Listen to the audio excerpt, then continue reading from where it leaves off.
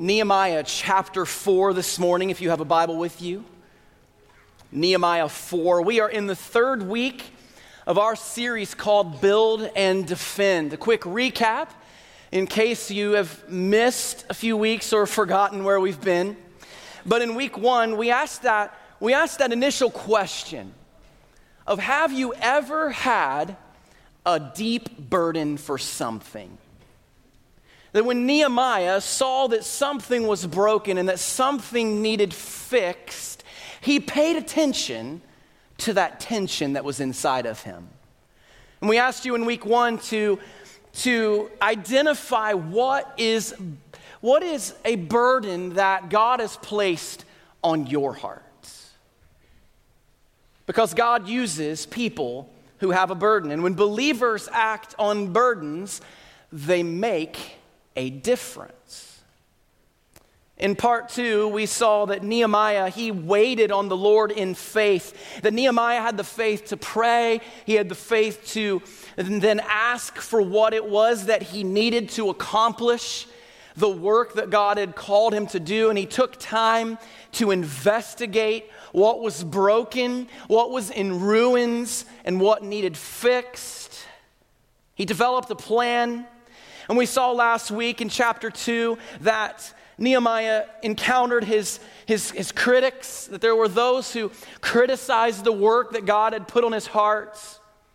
But we also see the incredible burden that bled into the hearts of the people in the city in Jerusalem.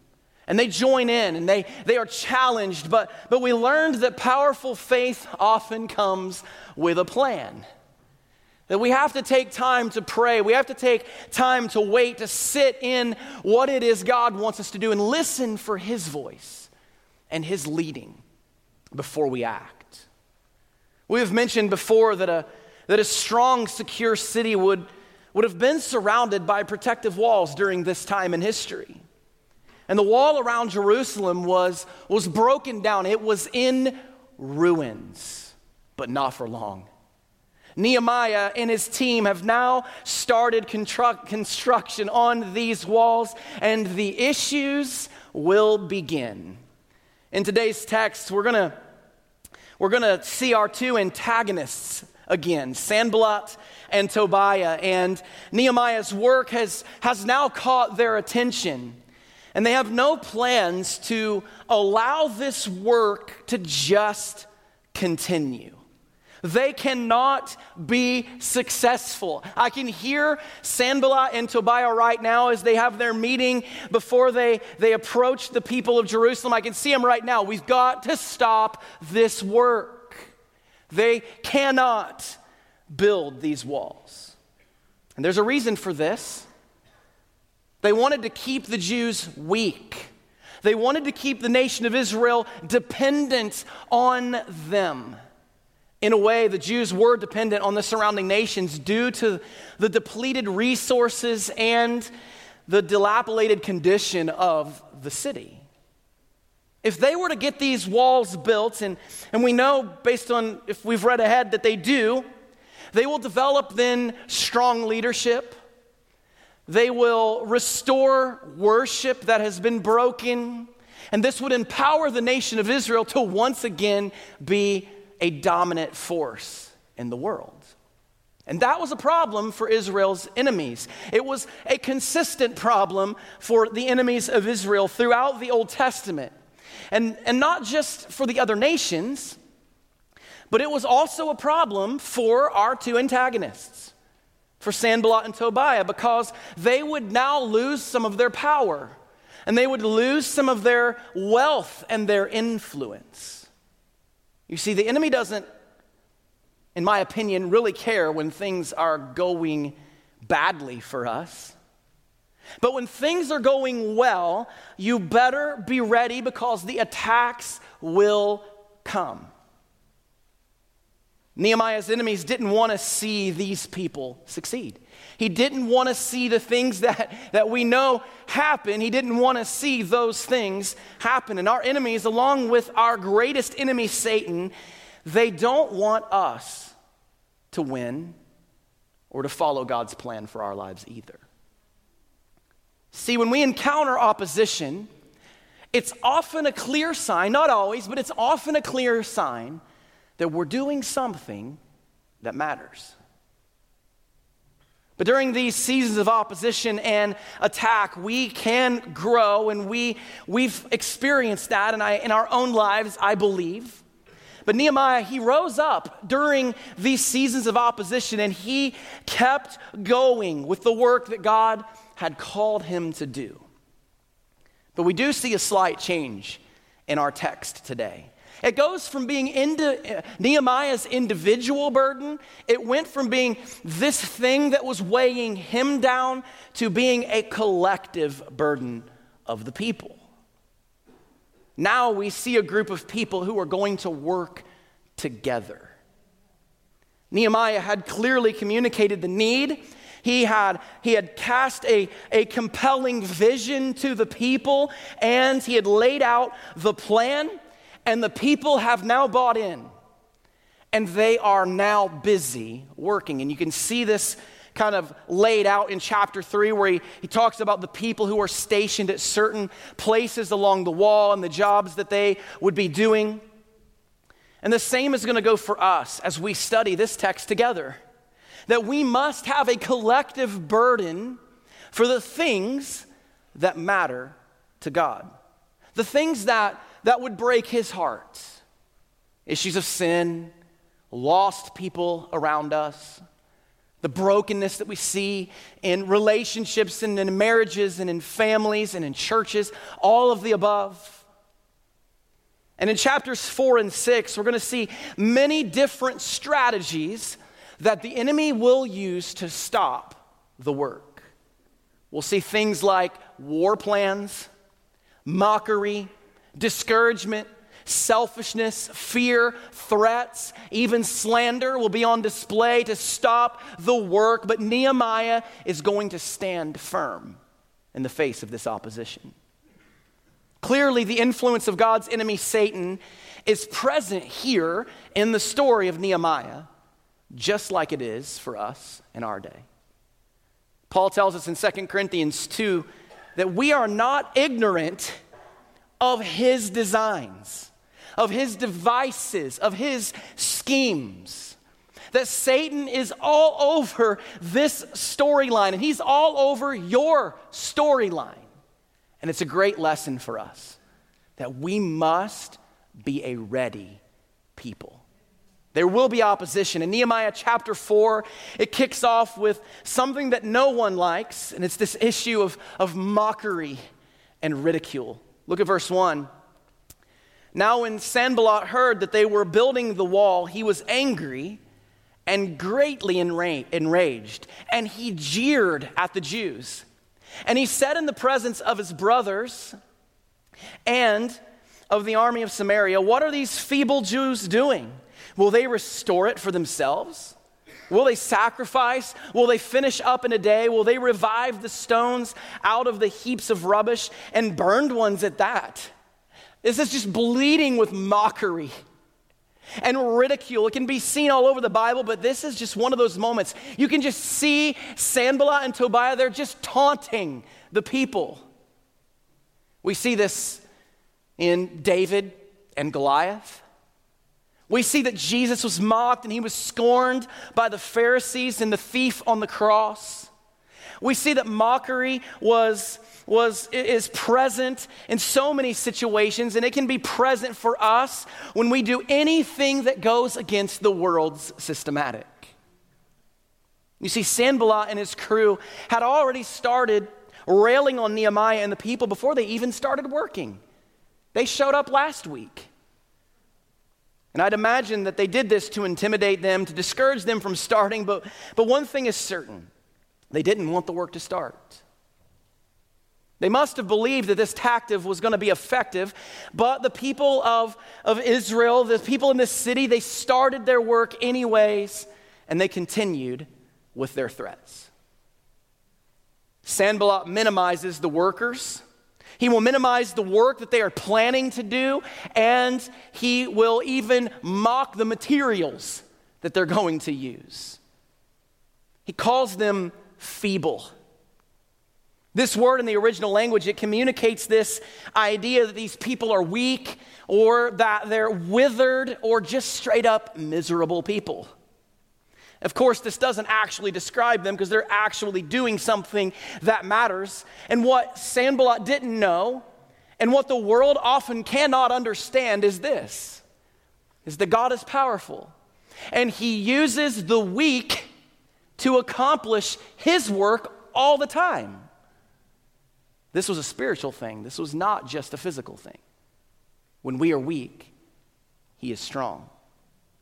So then Sanballat will then attack the work. He taunts them. He says, will they restore it for themselves? And maybe the others who were with Sanballat, maybe they laughed out loud at this moment. And they pointed and, this idea of jeering at them. I'm sure you can hear it. These feeble Jews, oh my goodness, they could never accomplish this. They could never even hope to build these walls. We are much more powerful than they are. Will they follow through with this? Maybe they wonder. And to the enemy, they may be thinking it's going to take more than prayer and faith to be successful in building these walls. But Sanballat doesn't know God. Nor does he believe God is going to help them. They won't even finish a day, he says. They don't know how big of a job this is. And then he wraps it up by attacking the supplies that they're planning to use. The stones come from old heaps of rubbish. It says, will they revive the stones out of the heaps of rubbish and burned ones at that? It's like that little jab he just has to poke in there, No. They were not supplied with the finest materials, but Nehemiah was working with what he had, and it would be more than good enough. So Tobiah, he has to jump in and make his jabs as well. So he mocks the finish. He mocks the quality of the job. In verse 3, it says, Tobiah the Ammonite was beside him, and he said, yes, what they are building, if a fox goes up on it, he will break down their stone wall. No army will be needed to take this down. A fox could do it. So how does Nehemiah respond to all of this ridicule and mockery and taunting? It's not groundbreaking. With prayer. Verse 4, hear, O God, for we are despised, he says. Turn back their taunt on their own heads and give them up to be plundered in a land where they are captives. It's like he's rubbing it back in their face there. He's a little sarcastic maybe. Do not cover their guilt, and let not their sin be blotted out from your sight, for they have provoked you to anger in the presence of the builders. So we built the wall, and all the wall was joined together to half its height, for the people had a mind to work. I wish I could say that's how I always respond when I'm opposed or when attacks come my way. But Nehemiah clearly made prayer a huge part of his life. This is the third time that it shows up in the storyline, and it won't be the last time that Nehemiah is going to go to the Lord in prayer. He prayed and he kept working. He didn't stop to respond to their taunts. God's going to deal with these people. He knows it. And Nehemiah was praying for God's glory and success in this mission anyways. And that should be our posture today as well. That when people attack us and when people hurt us, we can let that settle far too deep into our hearts, and it can wreak havoc in our minds. We know this, we've seen it played out. We have to control our minds, as Philippians chapter 4 tells us to do, and not allow Satan to get too much of a foothold or a stronghold into our hearts. Listen, the best advice that I could give you today under any season of opposition and attack is simple. It's to pray. Give it to God and keep on working. That if you give up on doing the work that God has called you to do, it will only then aid the enemy's mission. Verse 7 continues, but when Sanballat and Tobiah and the Arabs and the Ammonites and the Ashdodites heard that the repairing of the walls of Jerusalem was going forward and that the breaches were beginning to be closed, they were very angry. and they all plotted together to come and fight against Jerusalem and to cause confusion in it. You see, enemies will unite and they will work together when their cause is in danger. That's what we see here in this text with Nehemiah and the people of Jerusalem. Several different groups are now coming together and they're going to work in unity and they're going to try to stop Nehemiah and his team from rebuilding the wall. They plot and they plan a major attack on the people working to rebuild the walls. They hate the Jews. They hate God. And Satan hates God's people. He hates you. And that shouldn't be a surprise to us today. And it's certainly no secret, God's people sometimes struggle to work together. But those who are opposed to the work of God will come together and stop at nothing to stand in our, and more importantly, in God's way. You see, when enemy resistance comes, eternal resolve will overcome it. Once again, Nehemiah responds by immediately directing the people to pray. And then he takes a serious step and he puts guards in place in verse 9. And we prayed to our God and set a guard as a protection against them day and night. I love this. This is one of my favorite parts of this entire book. They didn't just pray and do nothing else. They didn't just sit around and pray for hours and days and weeks. No, they prayed and they set a guard. No one would call Nehemiah a pacifist. I mean, this dude was focused. And we're going to see later in verse 17 that they held a sword in one hand while they work with the other hand. That is a wonderful picture for us today. We see a combination of determination and defense here. Keep your eyes open. Keep your eyes open. Don't stop working. Pray and be ready to fight if necessary.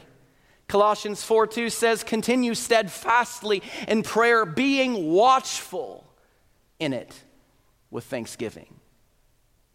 See, most often we're not called to physically fight with other humans.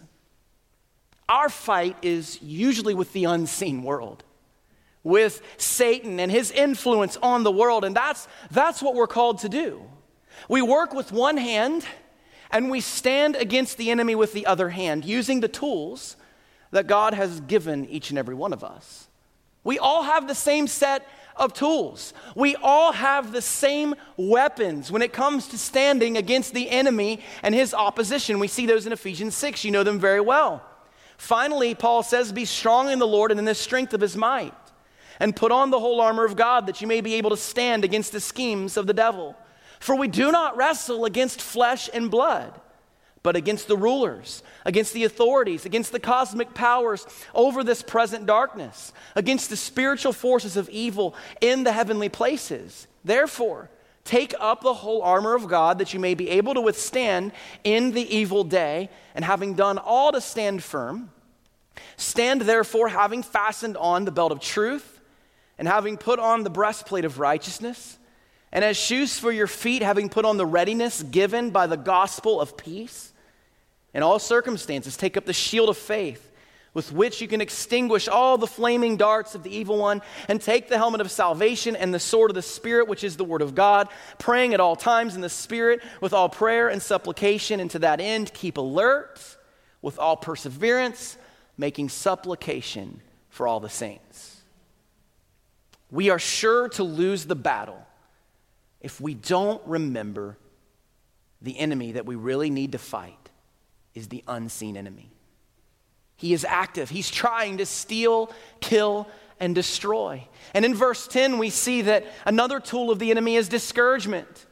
In Judah, it was said, the strength of those who bear the burdens is failing. There is too much rubble. By ourselves, we will not be able to rebuild the wall. When we take our focus off of the Lord, discouragement will soon follow. We start looking at all of our failures and our problems and all of the issues that seem to be present. Maybe these workers were letting the words of the enemy have too much power in their minds. It's possible. Sanballat and his gang are calling them feeble. Maybe that got to them. Maybe it wore them down. Sanballat had made a promise that the work was going to stop, and it almost did. Maybe all those things were at play in this story. But something else I wonder is this, is why were the people of Judah being so negative? The other tribes were helping with the mission. People who had nothing to do with the battle background of these people here, Judah, the tribe of Judah. I mean, think about this. The people of Judah, they had war in their history. They were a strong people. They were David's people. And we see in chapter 6 and chapter 13 here in Nehemiah that they were actually working, or they were going as far as to work with the enemies. It's interesting. You see, some traitors were in the camp. And this was actually the result of intermarriage and the love for wealth. And this intermarriage, it had nothing to do with skin color or ethnicity or culture. It had everything to do with their faith. This is why God makes it clear in His Word that we're not to marry outside of our faith system. It confuses things. But that's another message, obviously.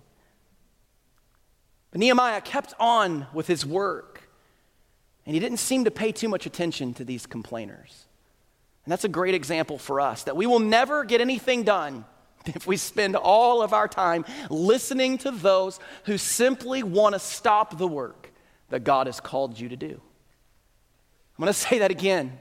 You will never get anything done, right, Matt? You'll never get to the mission field if you listen to all the people who say you shouldn't have gone.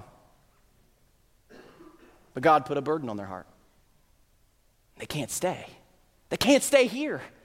They have to go. See, Nehemiah drew strength from the Lord through prayer and remembering the promises of God. Let's keep going with verse 11. And our enemies said, they will not know or see till we come among them and kill them and stop the work. At that time, the Jews who lived near them came from all directions and said to us 10 times, you must return to us. So in the lowest parts of the space behind the wall, in open places, I stationed the people by their clans with their swords, their spears, and their bows. You see, in the face of all of this conflict and all of this opposition and the continued threats, Nehemiah could see that fear was becoming an issue for the people. So he identifies the most vulnerable spots along the wall. Along the construction site, he places guards to provide protection. This would send a message that they were ready to stand their ground if they needed to. This wasn't just for the strong bodybuilder type either. Entire families were armed and they were ready to stand and fight together. You see, when we decide to act on our burdens, it doesn't only affect us. Sometimes we need the dedication and commitment of those that we love the most. So Nehemiah will point the people once again back to the Lord in verse 14. And I looked and arose and said to the nobles and to the officials and to the rest of the people, do not be afraid of them. Remember the Lord, who is great and awesome, and fight for your brothers, your sons, your daughters, your wives, and your homes. Don't be afraid, Nehemiah says. Look to the Lord for help. Remember what He's done. He is with us, and He will fight for us. And this God was strong enough to help them and see them succeed. And that last part of verse 14, it reminds us that we don't just fight to fight. There is a reason. They fought for their families, the nation, and for the city. But ultimately, they fought for God's glory. If they didn't build, if they were not willing to fight, what would happen to God's people and His plan of redemption? And like these people, we must remind ourselves of God's goodness and His greatness, especially when we face opposition and fear. David is a great example of that in 1 Samuel chapter 17 when he goes up against Goliath. We can be confident in the greatness of God when we face trouble. He will see us through. In our text today, the enemy backs off when they hear that the people are prepared to fight. so are you ready? Verse 15, our enemies heard that it was known to us and that God had frustrated their plan. We all returned to the wall, each to his work. God frustrated their plan. There is no need to be afraid. We have God on our side. And this work can't be stopped every time someone makes a threat. Let me say that again. The work cannot be stopped every time someone makes a threat. If I asked you to raise your hand this morning, if you've had to live out that kind of faith, I bet more of us than not would have personal experience with opposition. And this fight to get out of the work that God's called us to do. You see, when enemy resistance comes, eternal resolve overcomes. So Nehemiah develops a plan that would help them move forward. Verse 16, from that day on, half of my servants worked on construction and half held the spears, shields, bows, and coats of mail. And the leaders stood behind the whole house of Judah who were building on the wall. Those who carried burdens were loaded in such a way that each labored on the work with one hand and held his weapon with the other. And each of the builders had his sword strapped to his side while he built. The man who sounded the trumpet was beside me. So half the men worked while the other half stood guard. And even those who were working carried weapons in one hand. No interruptions. No interruptions. We've got work to do. Work would continue, and if they needed to fight, they would be ready to stop in an instant and jump in and do what needed to be done. And I said to the nobles and the officials and to the rest of the people, the work is great and widely spread. And we are separated on the wall, far from one another. In the place where you hear the sound of the trumpet, rally to us there. If they heard the trumpet sound, then it was go time, and they would be ready. And verse 20 ends with the best part. Our God will fight for us. I love that. Even though they would do their human, physical part to fight and work, Nehemiah makes it clear that God would be the one who would truly be the one fighting for them. I can't tell you how many times I've had to remind myself of that truth in the last 12 months. That God will fight for me and he will fight for you. So we labored at the work, and half of them held the spears from the break of dawn until the stars came out. And I also said to the people at that time, let every man and his servant pass the night within Jerusalem, that they may be a guard for us by night and may labor by day. So neither I, nor my brothers, nor my servants, nor the men of the guard who followed me, none of us took off our clothes. Each kept his weapon at his right hand. So a night shift was started. Men would guard the city at night because during the night, the cover of night is when most attacks come. We see this in Matthew 13, that we must be on guard. They didn't even change their clothes. No cozy flannels or slippers for them. They were battle ready. They stayed alert. You see, when enemy resistance comes, eternal resolve overcomes. Listen, in the midst of opposition, even when it's really hard, don't quit.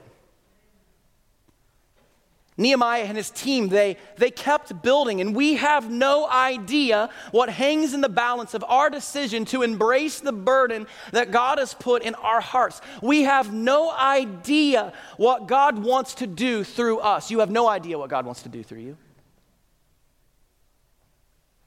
We have no idea what God wants to do through us as his people here at West Hill. Our mission is simple. It's to lead people into a growing relationship with Jesus Christ. It's a kingdom mission. It's a mission that we can't accomplish without him, without prayer, without being ready to fight the battles that we need to fight. But it's a mission that has eternity in mind. We long to see people come to Jesus and then grow in their relationship with him. And that's a mission that matters to our Heavenly Father. And so when enemy resistance comes against that kind of mission, the eternal focus and the eternal resolve will overcome. It always does. And it always will. And so what's the burden that God has put on your heart? I'm going to keep asking that question. What is it that keeps you up at night? Does it matter for eternity? Are you doing a work that brings him honor and brings him glory? I hope it is. Heavenly Father, we are thankful this morning and we are grateful for who you are. Lord, we are a needy people. Lord, we need you to fill us with your Spirit. We need you to empower us to do the work that you've called us to do.